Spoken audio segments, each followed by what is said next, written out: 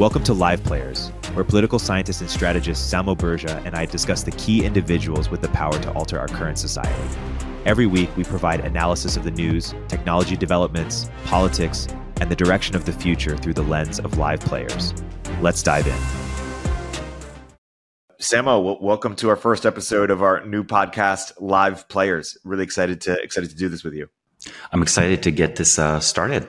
So let's give a brief background as to the term live players. It's a term you've coined and you've popularized. Why don't you unpack the significance of that term and why the inspiration for the podcast? Yeah. The most basic observation is that nearly everyone is following conventions, right? You follow conventions and pre-designed scripts in your life, be it through the educational process, be it following the standards of your industry. And for the most part, these conventions are in place for good reasons, right? You don't necessarily want your doctor improvising your treatment. Well, that is until you do have a rare condition that's not common and that's not well covered by the literature. So the vast majority of society is not improvising, right? They're not very good at coming up with new processes, new ways of doing things on the fly. Honestly, they're not even that good at evaluating evidence. There's plenty of empirical evidence for this poor quality of our ability to evaluate evidence on the fly. Massive literature, some of it even replicates in the cognitive science field and the biases literature and so on, but also just, day-to-day experience. So why, live players, right? People who actually are always thinking from first principles, they're remarkably rare in society. But one of the best ways to sort of spot such individuals is people who easily and successfully jump multiple domains through the course of their life. So, a classic example I like to give is, Arnold Schwarzenegger. It's a fun example because it's someone who basically goes AOL from the Austrian military to win a bodybuilding competition and then goes back to his commanding officer arguing that, since I won the bodybuilding competition, actually this is good for our military unit morale and you shouldn't punish me. It's a classic example of sort of asking, for forgiveness rather than permission. And then we all know, right? Like everyone was like, okay, he's just a bodybuilder. He's appearing in documentary. And then everyone's saying he's not a real actor. Once he becomes famous with movies like The Terminator and so on. Of course, once he becomes a politician, you say, oh, he's not a real politician. He's an actor. And if he were interested, I'm sure he could even return today and just be a tech CEO of a major company. Like if he shows up in Silicon Valley and started fundraising for an AI company, yeah, come on, who wouldn't take that? Who wouldn't take that investment? CEO of OpenAI, perhaps. I'm just kidding. I mean, the position is changing hands so rapidly. I feel like he would be understood to be a determined and tough leader and probably take safety seriously, right? Yeah, exactly. Exactly. We're going to get into the Sam Altman thing in a second, but first, just because it is the first episode, let's give a little bit more background on you. You're a live player, if I could say so myself. You're both a historian or academic, intellectual, but also a practitioner in that you are interested in applied insights, and you have a consulting practice, Bismarck, which consults some of the biggest live players around the world about how they can develop and exercise their power to achieve their goals and make the impact that they want to make. What more background should you give on sort of how you think about yourself? If there are any analogs or people that you most admire historically that resonate, demonstrate the impact you seek to have. Yeah, I believe basically that, the deep reality of history. In other words, not only do we need to know history to understand our own current society, because our current society is just one data point. And in the very near future, this present moment, this society we think of as our practical present will be the past.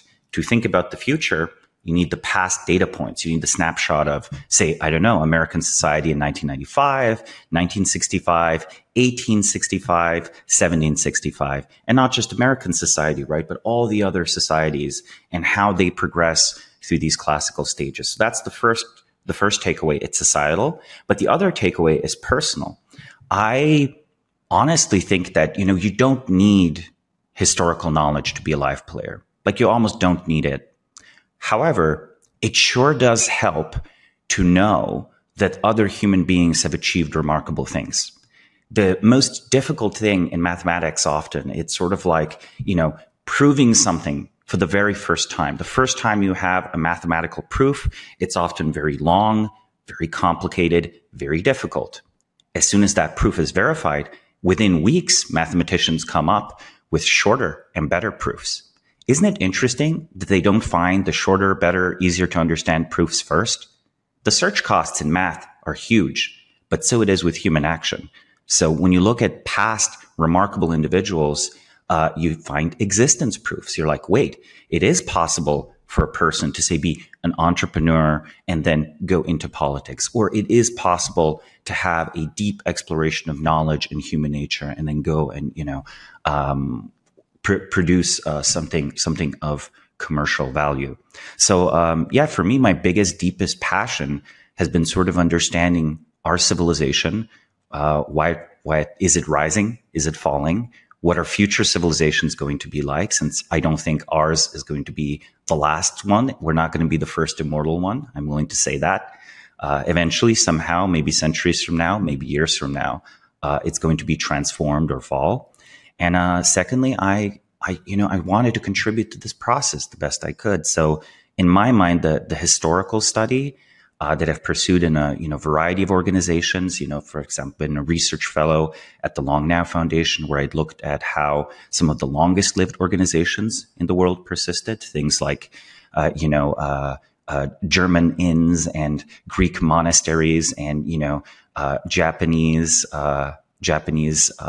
craftsman organizations working with the Japanese royal imperial family. But also, I look at the data points of today, and that's what my consulting firm, Bismarck Analysis, is all about. I provide a perspective to my clients, and I also learn from my clients. And, we mostly work with technology companies, but we've done work for philanthropies, for governments. It's really, really interesting seeing this machinery up close. And I have to say, since 2017, when I founded the firm, like so many of my perspectives on various social technologies, how the world is organized, how it works, have changed. And it's always sort of enriched, right? It's enriching, adding another data point to the big historical trend line, and sometimes reinterpreting past events. Winston Churchill was a good historian because he wrote history in a literal sense as well, right? He wrote the history of World War II. And once the war was over, he wrote, of course, a flattering story about himself. But sure, don't you trust Churchill about 19th century British politics more, having known that he was a practitioner in the 40s and 50s? Like, how could someone that never practiced possibly understand? Or another example is Thucydides, the account he gives of the Peloponnesian War in ancient Greece between Athens and Sparta is partially intriguing and trustworthy because he was both a general and a politician. And as an Athenian general exiled from Athens, well, you never get a neutral perspective, but that's about as good as it gets, right? He's not going to be flattering of Athens, and he's not going to be biased towards Sparta. And, a Spartan general sure would not be inclined to write a history to begin with. What's one or two things that you could share with us that you've changed your mind on, or that you've sort of strongly reoriented since 2017? Or what's something you could share that you've strongly updated on? I think one of the strongest updates is that we are not actually serious about the energy transition. I thought at the time, these are basically like anti-science and anti-human views. Anti-science is sort of like, nuclear energy, technological progress is bad. It only helps us destroy ourselves. We shouldn't build these power plants. We shouldn't advance any technology. So that's the first sort of anti-scientific view where you distrust it. And then in the other hand, the anti-human view is like, we should reduce human population. Like, essentially we humans are always a cancer on nature. Some solar cells are not going to change it. I used to view the barriers as basically ideological. I think they sort of still are. I think definitely there's a real environmentalist degrowth thing. But I also realized, wait, demand for energy is not increasing. All of our wonderful energy sources that we could really develop and push much, much forward, right? Nuclear and solar are the two that are honestly my favorites, that I think are just immense technical potential, immense. But even something like geothermal, to have the economics work out on nuclear and geothermal and stuff like that, right? Or let's say nuclear, since geothermal is less explored, our civilization would have to spend about 10 or 100 times more energy. So in other words, I realized, wait, to make nuclear reactors cheap, you have to build a lot of them. There's going to be one or two accidents, but the accidents aren't a problem. The problem is unit economics. There's a missing country, a country of 10 billion people or 100 billion people with a unified regulatory environment that spends per capita at least as much energy as China or as much as the US. And in that country, nuclear reactor construction would be immensely profitable.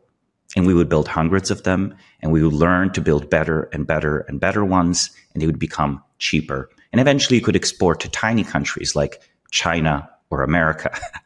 But no such country exists, right? And it's not likely to exist anytime soon. So in a way, we use fossil fuels because they're a fuel for an unserious and small civilization that's not climbing up towards the Kardashev scale yet. So maybe the best way to get clean energy would be to spend vastly more energy than we are now, ironically. And do you see that happening potentially anytime soon, or do you think we are going to remain unserious about this for a while? I mean, I think we are sort of plodding along with a solar revolution that we almost kind of don't deserve.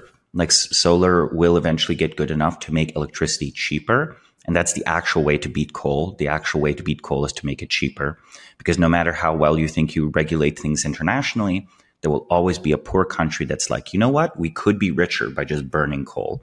And who are these people who have already burnt their coal to tell us that we can't burn coal, right? Who is this Germany, this Japan, the US? Why do they get to be rich? We're going to emit our carbon too. So this is even assuming you totally believe in global warming. You still will be like, look, you guys got your fill. Why don't we get our fill?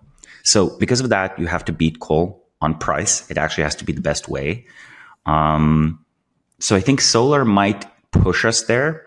And once we get clean energy because of solar, we might be more open to spending energy on, I don't know, supercomputer clusters, for example. Because in this, if you take this like crazy assumption, and I acknowledge it's something we could have and maybe will have a whole podcast episode on seriously, then, I don't know, something like the high energy costs of Bitcoin mining or whatever, or the high energy costs of training runs and running the servers for the AI stuff, that's actually a feature. Like I could easily see us spending 5 or 10 times more energy on that. I could also easily see us spending much more energy on transportation technology over time, right? Especially if we reach the point where we're, synthesizing aircraft fuel, which is something that's, being worked on.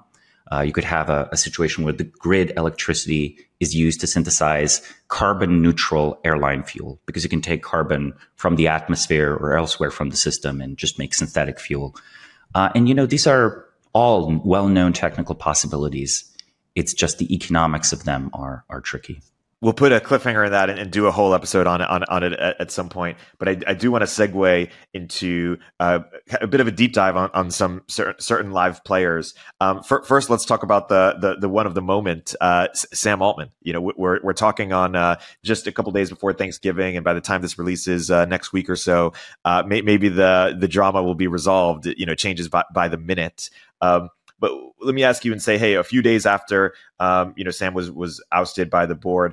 What are your most interesting reflections, either on Sam himself, on the board structure, the nonprofit, or the surrounding sort of public perception? What do you think we've learned, or what do you find most interesting? Well, honestly, events are still unfolding, so we'll see how they occur. But I think it's already been proven beyond reasonable doubt that Sam Altman is a live player. Look. When you are deposed by your board, either a for-profit or nonprofit, usually that's that. And usually the board has in advance figured out someone to receive and carry out the transition. It's not, you don't have a protracted search for a transitional CEO. Whoever is named by the board usually just does that. In Sam's case, however, I think he's well liked in the company, but let's also reflect. It is not enough to be very popular or well liked to get 700 out of 770 employees to sign a statement, which has happened in the past few days, that they will quit and, I don't know, maybe go work for Microsoft unless he is reinstated. Like that requires substantial support from other executives at the company. This requires team leaders talking to their teams. This requires people who are senior and junior encouraging each other to sign. This was a wonderful, like agenta campaign. It's not that it's not tapping into real sentiments of the people at OpenAI. It's just clear that kind of activity requires coordination, right? It's not correct to think of it as they're all just sort of spontaneously following. It's like, no, this has to be something that was done in stages.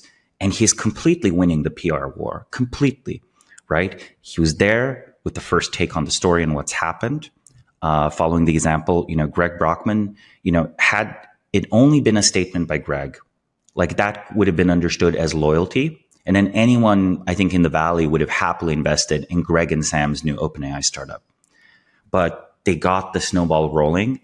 And once you have this kind of open rebellion, then you flip the script on the board. It's like, I shouldn't go. You should go. I don't think we've ever seen that.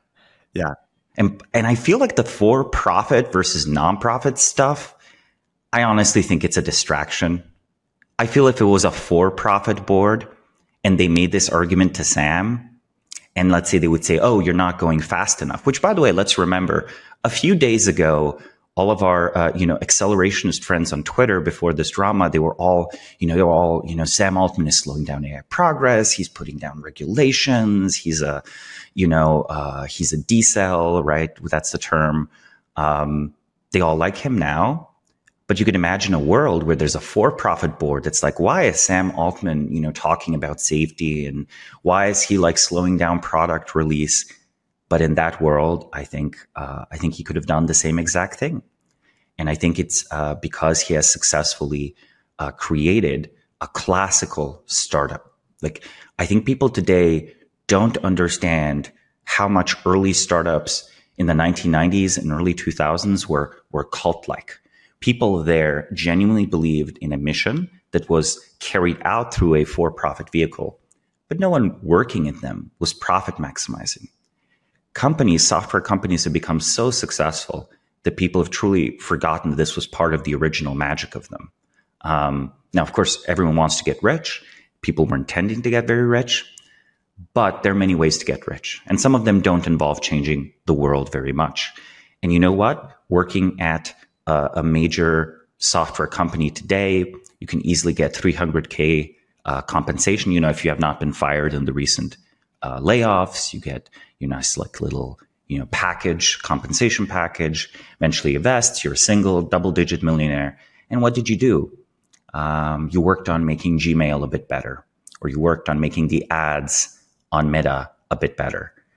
And sure, you're doing something. It's real work. I'm not devaluing it, but if you didn't do it, you're ultimately fungible. Someone else would have done it.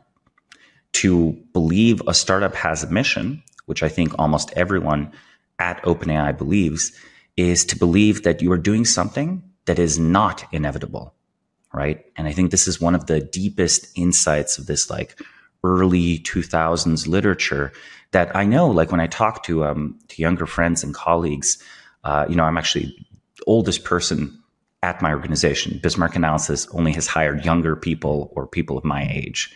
And we of course learn, and our clients are older.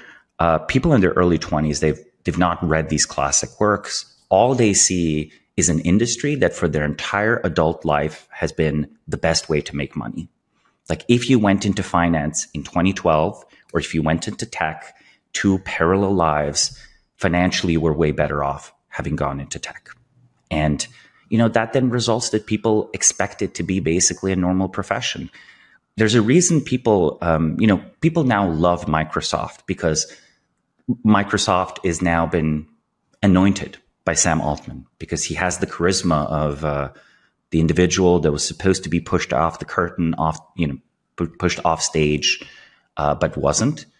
But if I asked people 2 or 3 weeks ago, it's like, okay, what's the difference between talking about a tech company and a software company? I think people don't really think of like Microsoft as a tech company in its culture, I would argue, right? There was a difference, right? And that difference is this kind of like irreverent, disruptive, crazy, dedicated view of what your company is and how it's changing the world.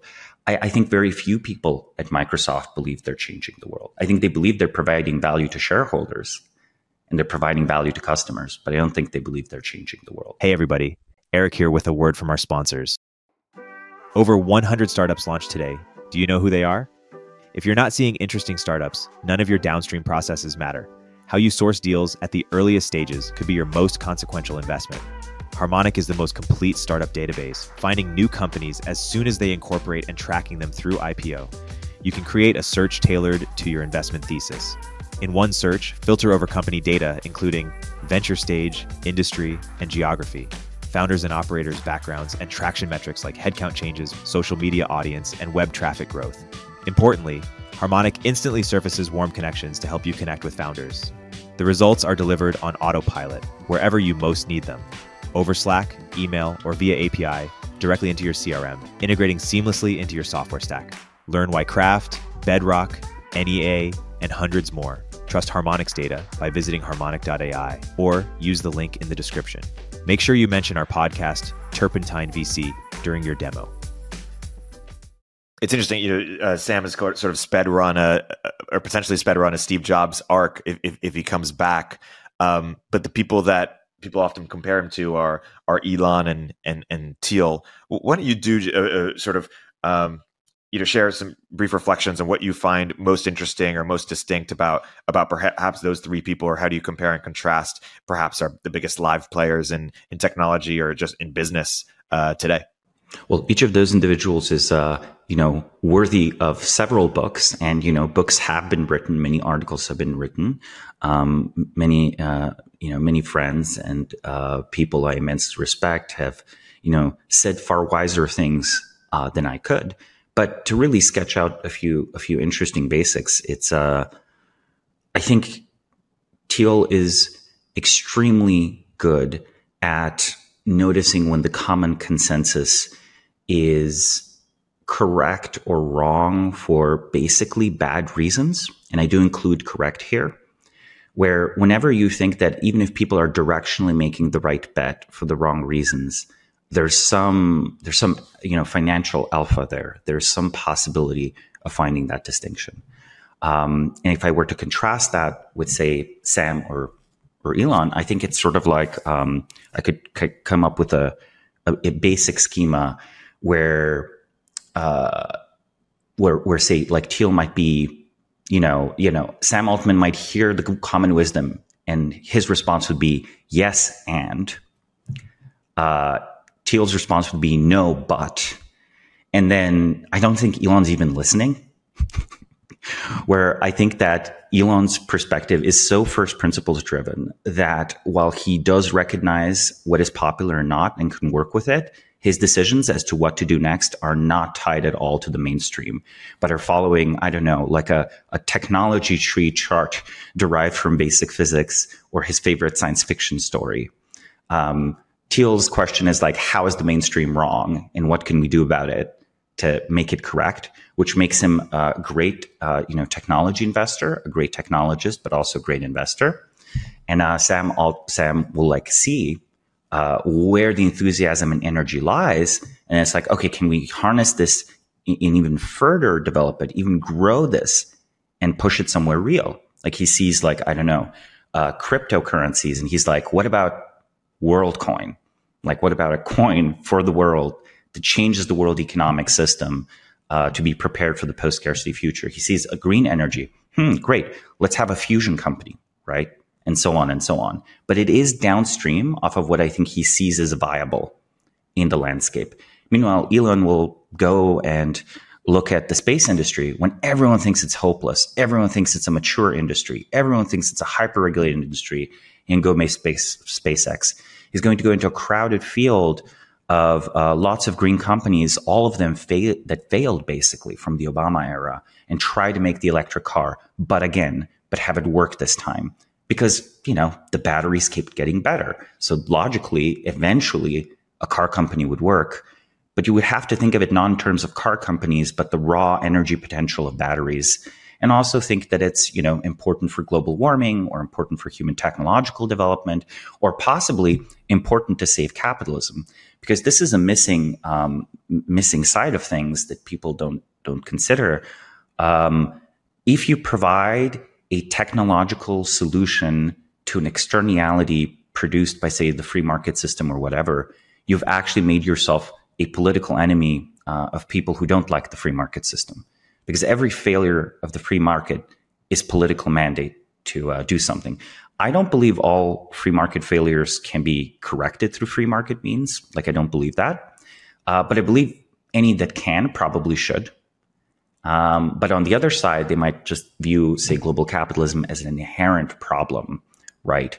And this then brings me to sort of an ideological comparison of the three. And again, all I'm doing here, it's all synthesis you can get just from publicly available sources. This isn't from, the special, any other conversations that I might have had. All of them have some variant of making sense of and legitimizing their own activity in the economic sphere, which is not surprising, right? And I think the contrasts would be, Thiel's view would probably be very closely related to preventing violence on a global scale and the abuse of individuals and the scapegoating of individuals. Elon's would be focused on species survival and why, let's expand through the universe. Let's have AI not kill us. Let's actually reach a new destiny. And, that's the point of the activity. And then Sam is sort of like, let's reach abundance. It's like, okay, the advocates and the critics of capitalism are right. Yes, and right. It's like the socialists are right and the capitalists are right. Let's make capitalism work so well that we can all have UBI, right? And then this orientation, I think, cashes out in the differences in priority. I would expect of the three, Peter would be the most willing to back just causes that are unpopular. And Sam would be the most happy with redistribution, for example. Yeah. And you can run with this scheme, right? You can just, the crazy part is you can just take some live players seriously at what they say and think for a second about how different their actions should be. And you can just compare whether their actual actions match their stated worldview. The shocking amount is, I think live players can be more honest often than the mainstream people, because the live players are so strange. People never think through the logical implications of what's said. You can plainly say what you're going to do. People don't believe you will because it's not a normal thing to do. You can say why you're doing it. People still don't believe you. And only after it's all already been done, they're like, wow, who could have predicted this? And I'm like, well, you could have listened to the person. Yeah. They said what they were going to do. It's fascinating how much that resonates, because Sam is able to identify trends that people are excited about, and thus that makes him an amazing fundraiser and recruiter, and perhaps one of our best. And Thiel is looking for where the mainstream is wrong, and so he's willing to take big bets that make him very unlikable by many people at the time. Also in perpetuity, but often vindicated. Trump. Exactly, often right. But things like betting on Trump, betting on against higher education, betting on longevity, betting on charter cities, things that are an anathema to many people, and looking like a genius to sober-minded people once they are proven correct to some degree. that's it's fascinating. I view the core function of live players, right, which I think that I should explain. Even my long-term followers and listeners and, readers, friends sometimes even are confused why I like so many different people. Live players who often have completely incompatible ideologies or might even seem to be at odds with each other, right? Pushing society in like very different directions. The simple reality is I think of these people as absolutely necessary. They are the stem cells of society. All we are living in are institutions that were founded, sometimes by great founders, sometimes by people who aren't quite great founders, who are just live players. And our society would be brittle, dying, aging, and ossifying without occasional live players. It's actually very, important that society both has its bones, its skin, its organs, like all of the people like ourselves who, mostly abide by convention and mostly do what is expected and what's well-trodden wisdom. But we need stem cells or society will undergo crisis. It might seem tempting to say, oh, this or that live player, I choose that one. But unless you're a live player, there's really no strong epistemic standard you can apply to that, except for, are they deviant from norm in some way? And if that's the standard, well, if we eliminate those, if we make that bet, then again, society would be static and unchanging and will become brittle and will begin to decay. And I really think that's, my opinion is, more live players, please. And I sometimes suspend judgment. I feel sometimes I personally might disagree with someone, but I'm like, if I 60% disagree with you, the 40% you will do as a live player will still probably improve society. Like it'll renovate some part that was destined to decay or destined to fail anyway. And the stuff I disagree with, well, it's probably going to be corrected later in the story by a different live player. So I'm fine. I just want to accelerate live players, full stop. And I endorse them and I want them to thrive. And I think we should be doing our best as a society to generate more of them, since we are metaphorically and literally growing older and visibly older. Yeah. What would a live players academy consist of? Or is that a bit of an oxymoron? Or can they not be facilitated or discovered or made in some way? Well, I think it's not an oxymoron for the first generation. It might be an oxymoron for the second, third, or fourth generation, right? Because cohorts are immensely valuable. It's definitely the case that I think the proof of possibility that remarkable things can be done, and it being normal in your social circle to have people do remarkable things, I think that brings out the live player potential in almost everyone, right?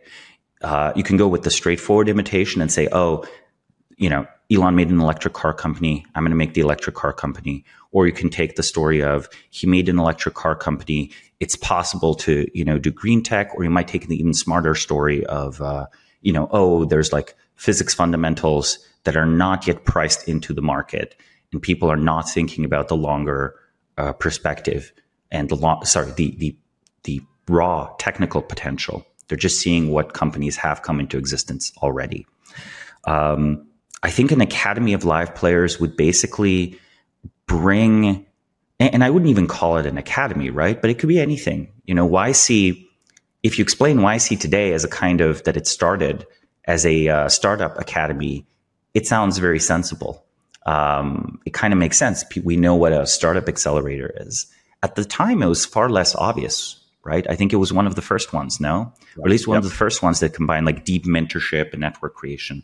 Well, just look at the list of that first cohort, right? Let's say Sam, who is the past and maybe future CEO of OpenAI, he's there, but then also Emmett Shear, the intern CEO. And like, I think,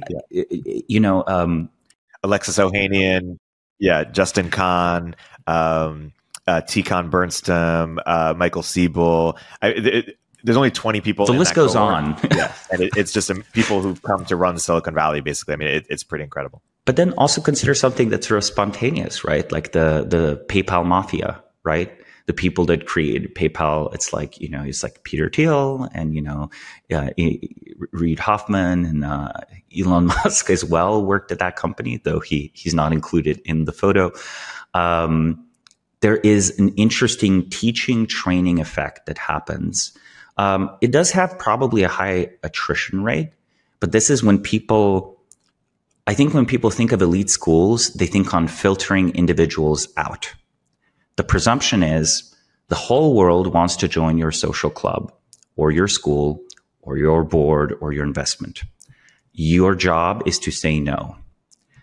I think that is a corrective filtering function, but it doesn't actually select that well for live players. I think if you wanted a live player academy, you would say yes. The world doesn't yet know that they should or want to join whatever organization, society, group of friends, company, and you are going out and headhunting them, and you are saying yes to things that, say, Harvard might have said no to, right? You say yes to things that Jane Street might have said no to. Everyone wants to hire an OpenAI engineer now. Did people want to hire OpenAI engineers 3 or 4 years ago? No. Yet if you did 4 years ago, let's say, you would probably hire a higher quality person than today. No disrespect, to OpenAI engineers. I love all of them. Many of them are friends, and they're so adorable on Twitter with their heart emojis. That was great PR. Exactly. Yeah. But still, let's be real. People who have been hired into OpenAI in the last year have made the normal bet. It is the one remaining island of prosperity in a tech industry that you could even joke was hit by like a tech job recession, right? Like all the layoffs, right? Yeah. So totally. 4 years ago, though, whatever you think of like Ilya or Reckman or whatever, these were like amazing people willing to do something that's like outside the norm. So if you had hunted them back then, that would have been both a live player move and also live player training. And I think, honestly, history will show that OpenAI was an incubator of live players. Hence why I'm, from the perspective of civilization, I'm sitting happy. It's like either, OpenAI continues to be a wonderful, innovative place, or it breaks open and all these live players go on and create amazing new things. Either way, I think society has benefited. Either way, I think remarkable work has happened. And there's way more human capital, like truly unique, remarkable human capital has been forged by these events, and this organization. Totally. It's fascinating. Like it's like the next Google won't look like the last Google. Like if you're trying to create the next, big startup, you're not just going to copy a search engine. And similarly, it's like the next early Google engineer is not going to look like the current Google engineer. Like you can't just hire the same person and expect them to bring that same energy. You need to find sort of the arbitrage or the new talent. I agree. And it's also interesting to think about when live players kind of stop becoming live players. Like maybe that, that same even OpenAI engineer, 4 or 5 years ago might have just been hungrier, right? They were eager to make it. Now if they're early at OpenAI, perhaps they made a bunch of money. And you could look at someone like Paul Graham, right? Like Paul Graham was certainly a live player when he was creating YC, but is he a live player right now? I don't know, right? So but you can get a sense that Sam Altman 10 years from now is probably still going to be a live player. Like there's something to just the durability of these people. And also, sometimes when these people who were once live players kind of check out. I mean, they retire partially because it's not two reasons, right? Reason number one, they were moderately ambitious or very ambitious, and their ambitions are fulfilled. You have to be kind of unreasonably ambitious and have a goal that extends beyond the possibilities of what a single individual can reach, yet at the same time is something you can meaningfully contribute to. Because if it's something that's beyond the lifespan or energies of a single individual and impossible, then okay, that's just like a fantasy. That's futility. So the live players are actually people that have larger than life ambitions in a technical sense, right? Larger than what is possible in a life, so they don't run out of stuff to do. Towards that goal, And it has, secondly, also a decent feedback loop where they have some successes that make measurable progress towards that goal. So that's reason number one. They were very ambitious by almost any reasonable standard, but not larger than life. And number two is, honestly, psychologically, it's very, very difficult to sustain yourself when there is a constant stream of basically even your friends, family, even the friends and family you make after success, disagreeing with you, right? It can wear on people. And at some point they're like, everyone hates me for doing this. I think I'm doing it for everyone. Or maybe they don't think that. But some of them certainly see themselves almost as like servants of a greater, nobler cause, right? Some of them are more objectivist, right, in their thinking. Like that's also a valid way to be a live player. no disrespect, but the if you see yourself as like helping all, and you're receiving constant negative feedback from all, where the negative feedback isn't constructive criticism, it's just you are a bad person, you are aberrant, you're not good. It eventually might get to you. Like you might have the energy in your early 20s just for biological reasons to overpower it. And you're like, later in my life, they're going to see and they're going to know, and maybe they'll even like me, which is very insecure. But let's be honest, all of us are human beings. There's some ways we are all insecure. Even extremely highly accomplished people can be insecure. Maybe especially. And later in life, this expected reward doesn't happen. Yeah. And then you're tempted to just retire. You're like, I'm a famous actor. I'm a billionaire. I'm a successful musician. I'm a Nobel Prize winner. Time to garden. Time to, I don't know, go on the beach. Time to party. Time to spend time with my grandkids. Yeah, Jeff Bezos. Yeah, I mean, I still am sort of hopeful. I sort of feel like he seems like he's like being rejuvenated by love. Also probably advanced medical technology, but mostly by love. And I wouldn't be shocked if he there's a way in which being very happy with someone, at first you go down into the rabbit hole of the relationship, but then the happy relationship is a foundation to do even more. So currently I would agree he looks like he's retiring, but I wouldn't be shocked if they stay happy that he actually comes back and does remarkable things. Yeah. And one thing you've also covered on your Bismarck brief, which is a must read for anyone listening to this, if you don't already subscribe, but you have to subscribe, is you do deep dives on live players who've had a durability to them, but have evolved the game basically from capitalism to philanthropy in some cases, like Soros or like Gates or like Coke. What is it about this kind of transition, or what do you find commonalities, or what do you find so interesting about people who make it big in business and then say, okay, I'm going to take that same energy and apply it to philanthropy? I mean, first off, I think they're one of the more important shapers of American society. There's a very real way in which if you take an active role in philanthropic spending, you can shape the very important intangibles of society. There are many, many things that can be done for profit, but political power, often you spend money to have political power or to have cultural influence, and it's not like easily monetized. And, the market does what the market does. And there are some things that are not profitable, but change society and lock in various path dependencies. And if you're never willing to exit market logic into patronage logic, that is always going to be owned by your enemies, or is always going to be less ideal, less great. If you are successful, the snowball of economic efficiency eventually gets so vast, so big, that while you can reinvest and keep on creating amazing new companies, I think Elon's a great example of doing this. Bezos was a great example of doing it, right? For example, I think he is serious about Blue Origin, for example. It might yet be his next Amazon 10 or 20 years down the line. This is a space company as well.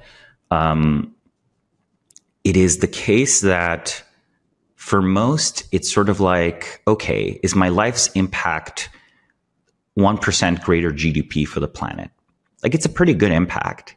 But like, of these 10 choices that a wealthy society could be, which direction does it go in?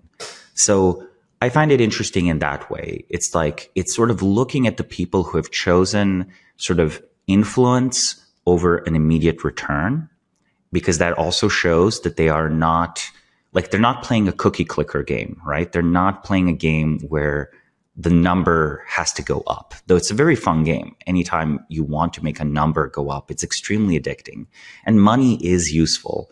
But I think the more of it you have, the more painfully aware you become of the ways in which there are things money can't buy, which isn't happiness. Okay. We can, a lot of happiness can't be bought, but some happiness can be bought. It's more, there are structural things in society that no matter how much money you have, you can't really just use money in a straightforward way to get them. So philanthropy is actually a way to spend money to get some of them.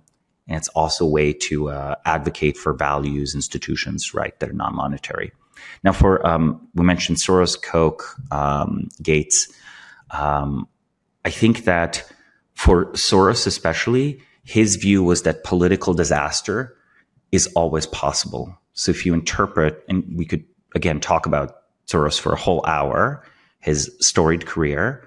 For those who don't know, George Soros was a very successful investor, rising through London firms in the 50s and 70s, rising then further in New York in the 80s, and, shorted famously the British pound in the 1990s, and also created the Open Society Foundation, a foundation that was in 2018 barred by Viktor Orban from operating in Hungary, an organization that's actually, and by the way, that drew accusations of anti-Semitism. But then the funny part was the Israeli embassy was like, no, he's actually a troublemaker. Like, look at this Palestinian stuff he's funding.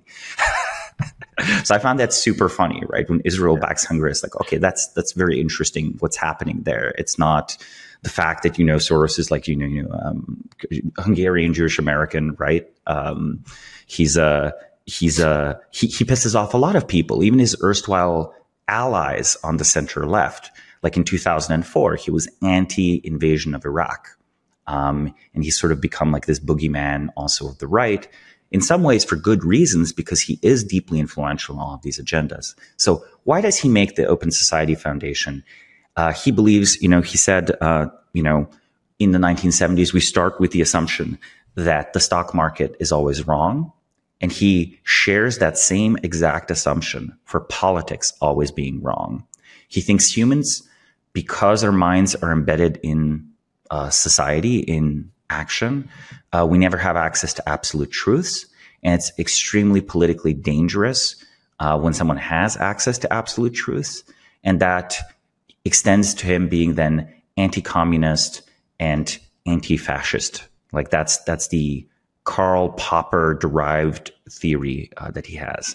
And of course, he was a student of the philosopher Karl Popper in the 1950s, from who he borrows the term open society, which is a society that is continuously open to disproving its core thesis and makes no absolute guarded claim to truth, and is contrasted to the closed society where, the political structure to be stable must make truth its enemy, therefore inevitably becomes totalitarian. And his belief is that sort of like, democracy, social democracy, capitalism, these are more open than other systems, but he thinks they could be even more this kind of like open society that's constantly philosophically reevaluated. And that, caused him to fund all of this stuff. Like in the 1980s, actually, when he started doing this, he funded scholarships in Eastern Europe. And ironically, President, Viktor Orban was one of the recipients of a Soros scholarship.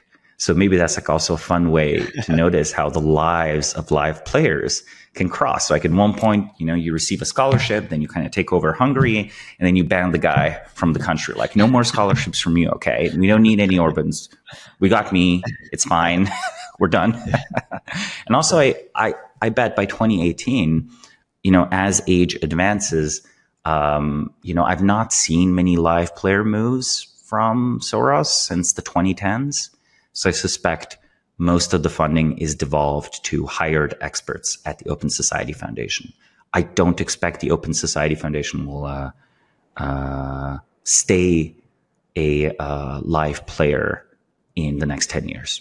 I think it'll become normal. It'll endorse the next Iraq invasion because, it doesn't distinguish 100% agreeing with your political allies, let's say on the center left, versus 90% agreeing and having like a principle generator that's different. And Soros was pretty much an example where in the 1980s he at least narrates this, that he figured out he had $25 million and that was enough. Maybe in today's money that would be like 200 million or 100 million.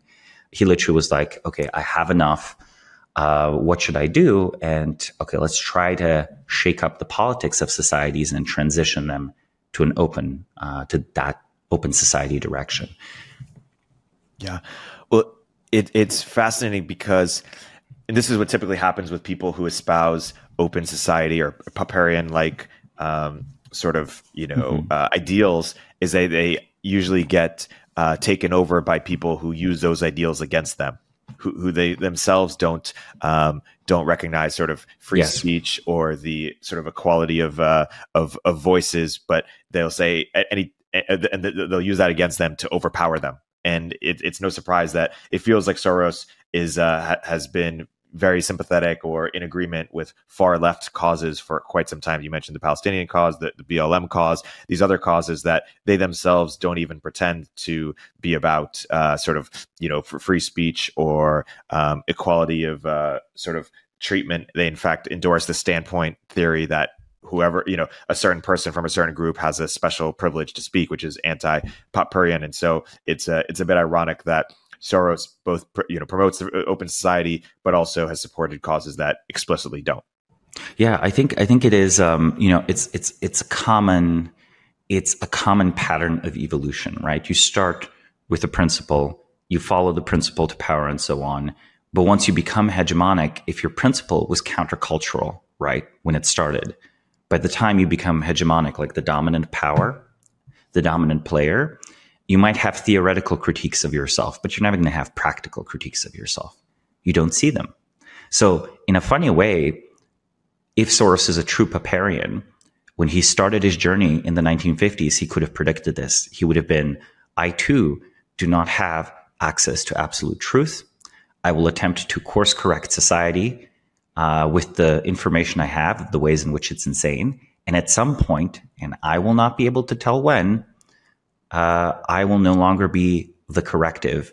I will be the agent of a closed society calling itself the open society. It's like actually is embedded there. There's no claim that just because you have the society, open infinite growth mindset, maybe similar to say David Deutsch, right? Or some other Popperians, that your insights are extended because of that. It's you do your best, you act, and eventually you need correctives. So maybe Soros crossed that line in like the early 1990s. Maybe it's like, fighting communism seems pretty fine. Maybe shorting the British pound, even that's like causes economic damage, but it's like a good description that these mechanisms were bound to fail. Like and after the 2010s, 2020s, I think the insight's exhausted. And also, old age advances and, we have completely biological reasons. Dementia sets in, memory loss sets in. You cannot be as active as many hours a day. In fact, the people, I would contrast, say, here with Henry Kissinger, who has probably, due to just biological luck, remained extremely active, and probably will until the day he dies. Yeah, no, it's tremendous. Let's wrap up this first episode of Live Players, and we'll go more into detail on some of these next time. Samuel, thanks so much for joining. Thank you for having me. Thanks for listening to Live Players. Please subscribe, leave a review, and check out Samo's excellent newsletter, The Bismarck Brief, for more rigorous analysis of key individuals, institutions, or industries. Live Players is a production of Turpentine, the podcast network behind Econ 102 with Noah Smith and Moment of Zen. Hey everyone, Eric here. At Turpentine, we're building the first media outlet for tech people by tech people. We're the network behind the show you're listening to right now. We have a slate of hit shows across a range of topics and industries, from our AI and investing cluster of podcasts to shows that drive the conversation in tech with the most interesting thinkers, founders, investors, and influencers, like Econ 102 with Noah Smith.